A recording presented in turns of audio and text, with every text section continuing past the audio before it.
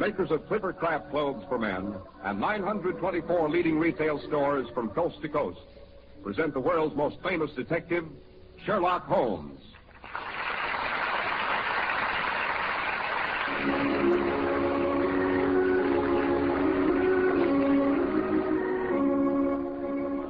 Our stories are based upon the character of Sherlock Holmes, created by Sir Arthur Conan Doyle, and the dramatizations are by Edith Meiser. Now, once more, we are about to visit Dr. Watson, the friend and chronicler of Sherlock Holmes and his amazing adventures. We find him sitting in his well-worn armchair, an eager look on his face and a humorous twinkle in his eye. Can it be that the good doctor is beginning to look forward to his weekly appearances before the microphone? Good evening, Mr. Harris. It certainly can. And tonight I have my narrative all picked out. Have you ever noticed that red-headed people always seem to lead very eventful lives? Look at Queen Elizabeth. Yes, and I've heard that Cleopatra was a breaktop, too, and she certainly had very few dull moments. And the stores that sell Clippercraft clothes have no dull moments either. That's because millions of men have discovered that Clippercraft gives them value beyond compare. 924 leading stores from coast to coast have concentrated their buying power, resulting in value without precedent because of the savings in manufacturing and distribution costs. What you get is the benefit of group buying with all the friendly personal attention traditionally yours at your own local independent store. You've never seen expensive-looking suits like Clippercraft's at only $35 and $40, with a few deluxe models at $43.75. The same goes for top coats and overcoats at only $30 to $40, and sport jackets at only $24. Yes, your clothes problem is easily solved this fall. Simply compare Clippercraft with clothes selling for many dollars more.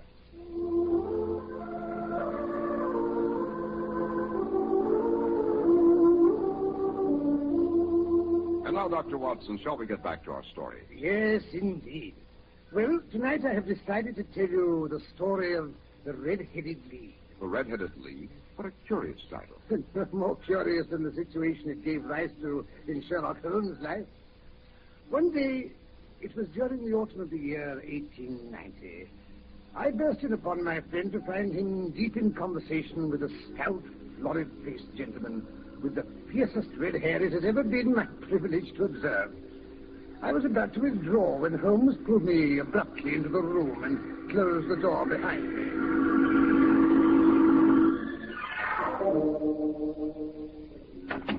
Come in, my dear Watson, come in. You couldn't possibly have come at a better time. But, Holmes, I was afraid you were engaged. So I am, my dear fellow.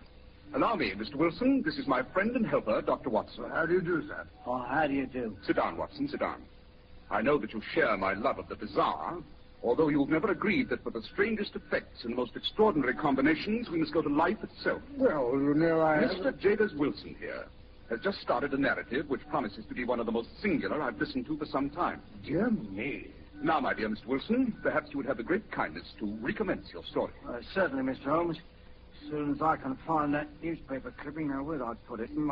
I could have sworn it was in my waistcoat. Watson, while we're waiting for Mr. Wilson to find his missing newspaper advertisement, suppose you tell me what you deduce from his appearance. Really, you know, well, let me see. I would say he was middle-aged, if you don't mind my saying, and, well, he has red hair. Oh, obvious, Watson, too obvious. I will come to your assistance. He has at some time done manual labor. He's a Freemason, has been in China, and has done a considerable amount of writing lately. Well, Mr. Holmes, you fair give me the creeps. Are you one of these mind readers? No, indeed. Then how in the name of good fortune did you know all that about me? About the manual labor, for example. It's as true as gospel. I began as a ship's carpenter. Your hands, my dear sir. Your right hand is quite a size larger than your left. The muscles are more developed. As for the Freemasonry, you wear a square and compass tie-pin. I see that. But the writing, how about that? What else can be indicated by that right cuff, so very shiny, and the left sleeve with a smooth patch near the elbow where you rested on the desk? Well, about China. The fish that you had tattooed immediately above your right wrist could only have been done in China. That trick of staining the fish's scales a delicate pink is quite peculiar to China. And when, in addition, I see a Chinese coin hanging from your watch chain, the matter becomes even more simple. Well, I never. At first I thought you'd done something clever, but now I see there's nothing to it after all. I begin to think, Watson, that I make a mistake in explaining. Omne ignotum pro magnifico, you know. Oh, yes, of course. What reputation I may have will suffer shipwreck if I'm so candid. Have you found the advertisement, Mr. Wilson? Yes, I've got it now. It was in my watch pocket. This is what began it all, sir. You just read it for yourself. Watson, suppose you do that for us. Yes, with pleasure. First, make a note of the paper and the date. It's the Morning Chronicle of July the 27th, 1890. It was just 2 months ago. Very well, proceed with the advertisement. It begins to the Red-Headed League. On account of the bequest of the late Ezekiel Hopkins, there is now another vacancy open which entitles a member of the League to a salary of £4 a week for purely nominal services. All red-headed men above the age of 21 years are eligible. Well, that's very odd. Apply in person on Monday at 11 o'clock to Duncan Ross at the offices of the League, 7 Pope's Court, Fleet Street. Tell me, Holmes, what on earth does this mean? I think I promised you that this case was bizarre. Now, Mr. Wilson, if you'll continue with your story. Well, it's just about as I was telling you, Mr. Holmes. I have a small pawnbroker shop at Coburg Square. Of late years, the business has been pretty bad. I used to be able to keep 2 assistants, but now I only keep 1. I'd have a job to pay him, only he's willing to come for half wages so as to learn the business. Obliging youth. What's his name? Vincent Spaulding. And I couldn't want a smarter assistant, Mr. Holmes. Oh, I know he could easily earn twice what I'm able to give him. But, well, as I say, if he's satisfied, who am I to go putting ideas into his head? Yeah. Your assistant seems to be as remarkable as your advertisement. He only has one fault, Mr. Holmes. Photography. Snapping away with his camera, then diving down into the cellar like a rabbit into its hole to develop his pictures. An amateur photographer, eh? He's still with you, I suppose. Oh, yes, sir. An observing young fellow he is. He was the one that brought this advertisement to my notice. It was just this day 8 weeks when he rapped on my office door with this very paper in his hand.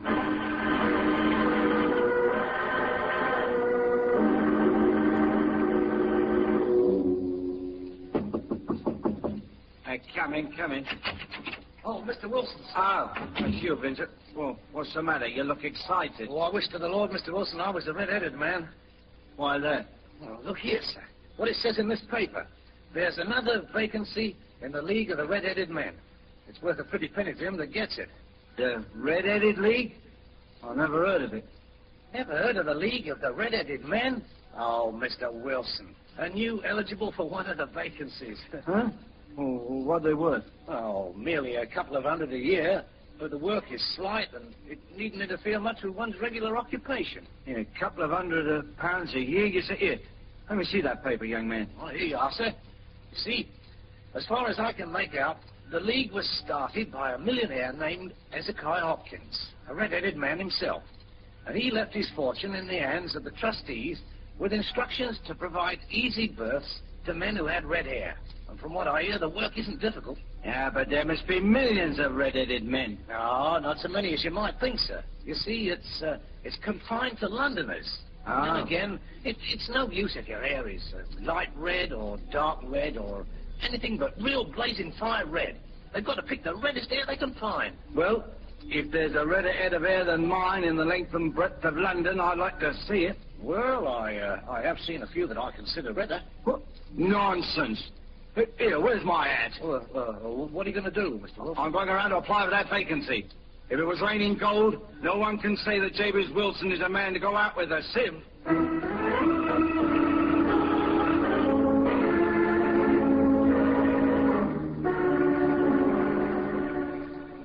And did you get the job, Mr. Wilson? I did that, Mr. Holmes. There wasn't a head of hair that can touch mine for redness, if I do say it myself. There was thousands competing. And what was the work? Oh, purely nominal, like the paper said. And it paid £4 a week, regular as a clock. All I had to do was to sit at a desk in an office at that address there from 10 to 2 and copy out bits from the encyclopedia. Educational as well as remunerative.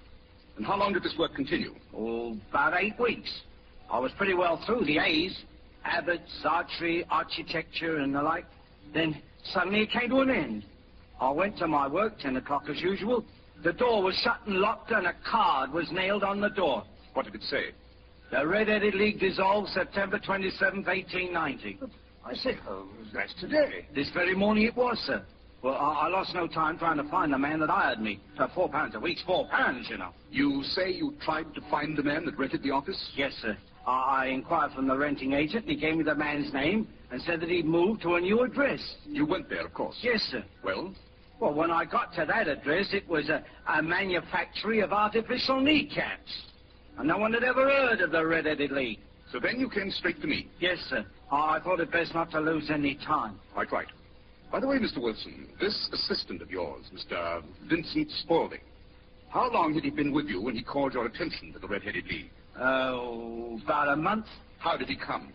In answer to an advertisement? Was he the only applicant? No, sir. Oh, I had a dozen. Why did you pick him? Because he was handy and would come cheap. At half wages, in fact. What's he like? Small, stout built, very quick in his ways.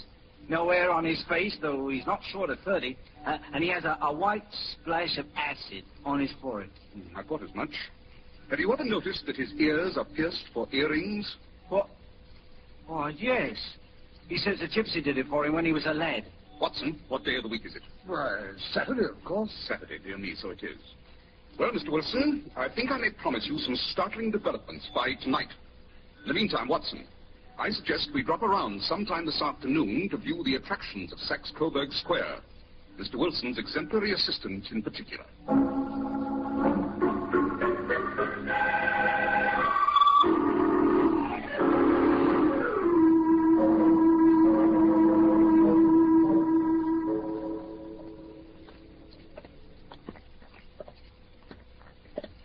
Well, here we are, Holmes. This seems to be Saxe-Coburg Square. Shabby, genteel little backwater of a place. This, I fancy, is our friend's shop. A 4-story building with 3 gilt balls over it. Yes, the square itself seems fairly uninteresting, eh? Yes, very depressing. Let's see what street backs onto it on this side. Come along, Watson. Well, can't see what difference the next street can make to our problem, if it is a problem. Well, the whole thing sounds more like a practical joke to me. A practical joke which costs its perpetrator £4 a week? Nonsense, Watson. No man's sense of humor resides in his pocketbook.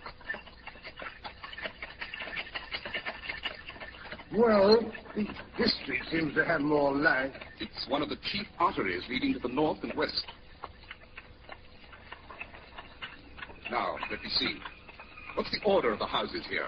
Order? Yes, it's a hobby of mine to have an exact knowledge of London. First, we have Mortimer's. Then the tobacconist, a little newspaper shop, the Coburg branch of the City and Suburban Bank, the vegetarian restaurant, and McFarlane's Carriage Works. Yes, now we can go back to the shop of our friend Mr. Wilson. Oh, what's the hurry, Holmes? Don't walk so fast. Found out all I want to here. Holmes, you act as if you were taking a memory course. Why should you want to know all the shops on that street? It's just a waste of time. Nothing that exercises the brain is a waste of time, my dear Watson. The trouble with most of us is that our brains have become flabby from lack of proper use. Rubbish. Well, here we are, back again. Why are you thumping on the pavement with your cane, Holmes? If you want to enter the shop, why not knock on the door? Yes, quite so, Watson. I'm afraid my etiquette is a bit faulty lately, so just to please you, I will knock on the door. See, someone's coming on the double. Looks like our practical assistant. Oh, good afternoon, gentlemen. Won't you step in? Thank you. No, I only wish to ask you how to go from here to the Strand. Third right, fourth left. Smart fellow, that, eh, Watson? Oh, I see no signs of a colossal intelligence. Nevertheless, he is, in my judgment, the 4th smartest mind in London.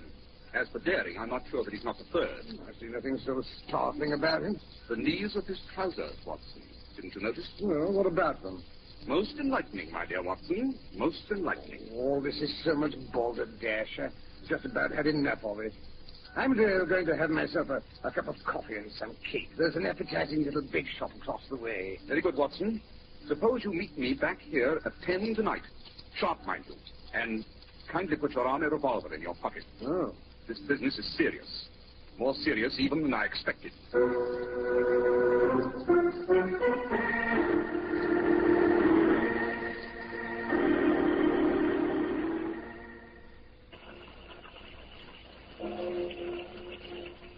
I say, Holmes, it's 10 o'clock now.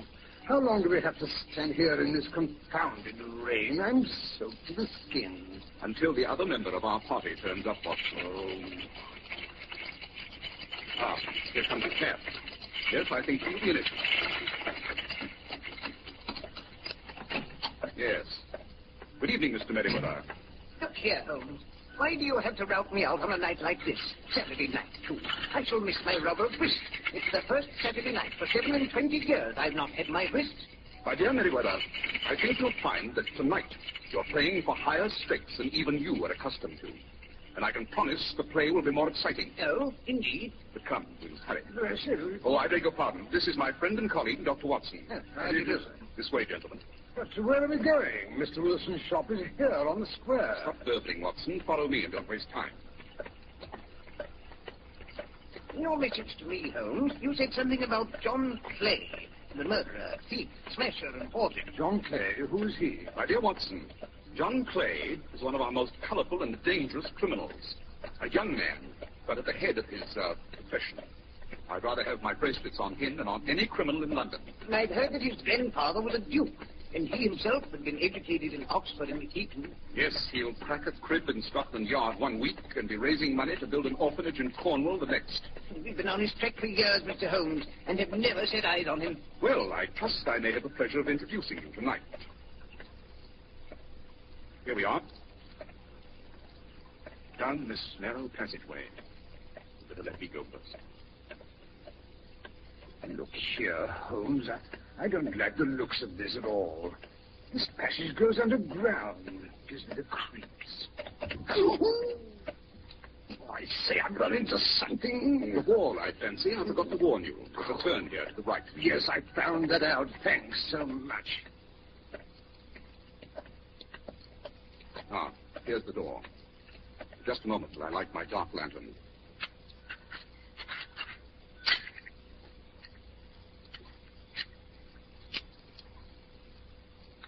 There. Now, Mr. Merriweather, you'll unlock the door for us. Just a moment, I find my key. Here we are.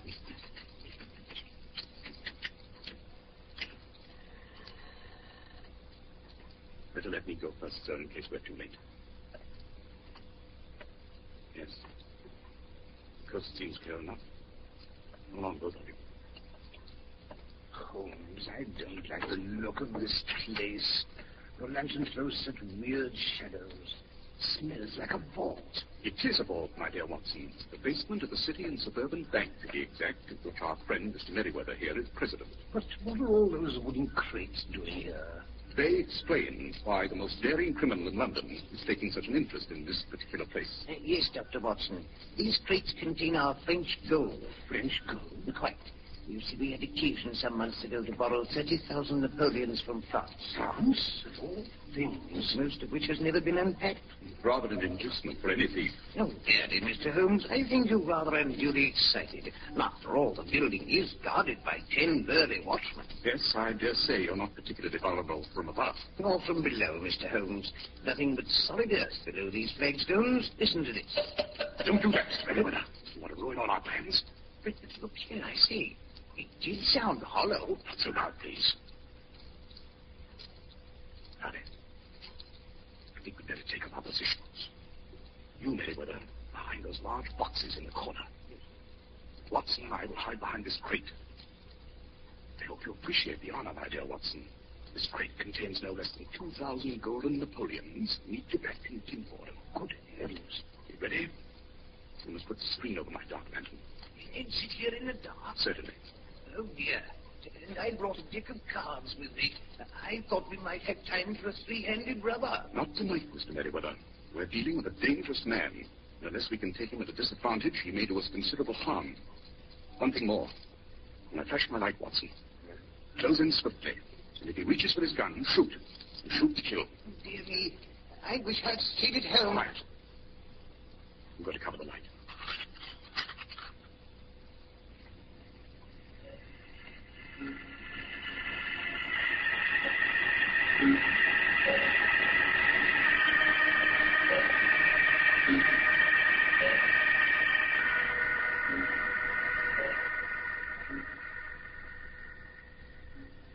I say, Mr. Holmes, are you still there? Yes, I'm here. I'm beginning to imagine all sorts of horrors sitting here in the dark like this. Quiet, Meriwether. Holmes, did you hear that? Look, there in the middle of the floor, a slit of light. Why, someone's raising one of the stone slabs. Look, there's a hand. Catch his hands before he can put himself through the opening. Right. Look out, he's got a knife. Take your hands off me. No, you don't. Get off me. First, if I can get my hands on him. Well done, Holmes. Well done. You knocked him out. Good. Drag him up here. Now, Mr. Merriweather, if you'll give us some light.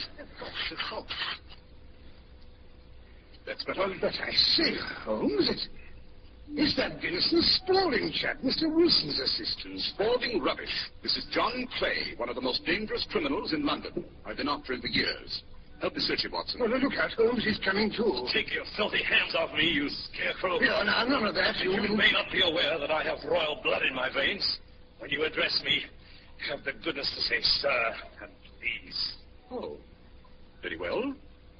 Would you please, sir, march yourself upstairs, sir, where we can hand you over to the policemen who are anxiously awaiting your Highness's arrival?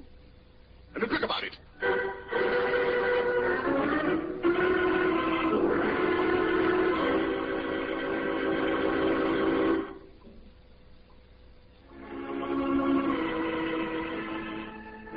Better have another spot of whiskey, Watson. Thanks. Feels good to get onto dry toes again after sitting around in that cold cellar for hours.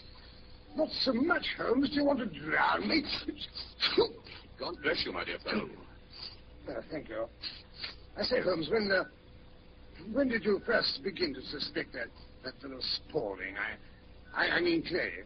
When Wilson told me he was anxious to work for half price. Always suspect anyone or anything that comes too cheap. There's sure to be a motive behind it. But how did you guess what the motive was?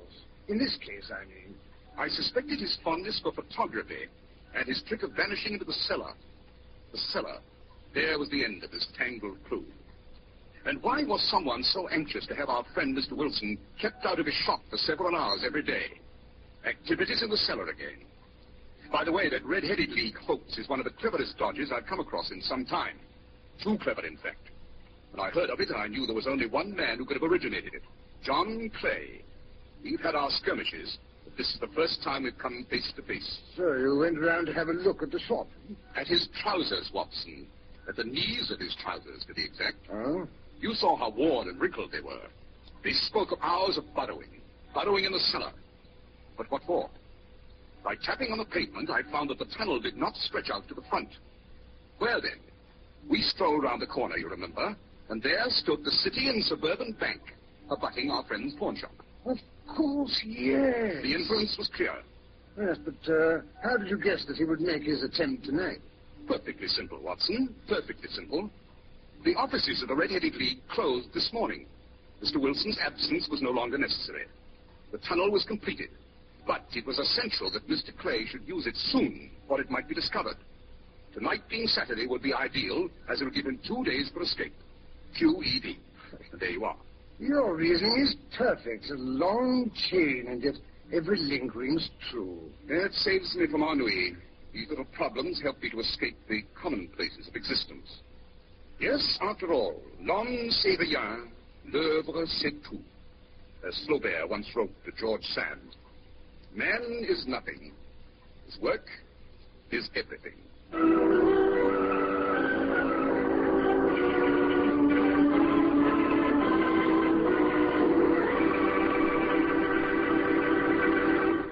A fascinating story, Dr. Watson. What a thrilling time you must have had during the days you lived with Sherlock Holmes. Well, I can't say I was ever bored.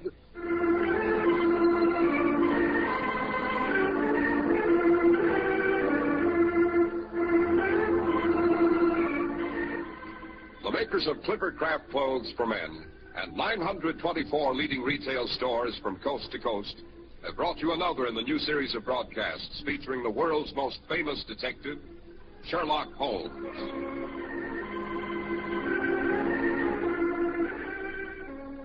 Sherlock Holmes is produced and directed by Basil Loughlin, with special music by Albert Berman. Holmes is played by John Stanley, Dr. Watson by Alfred Shirley.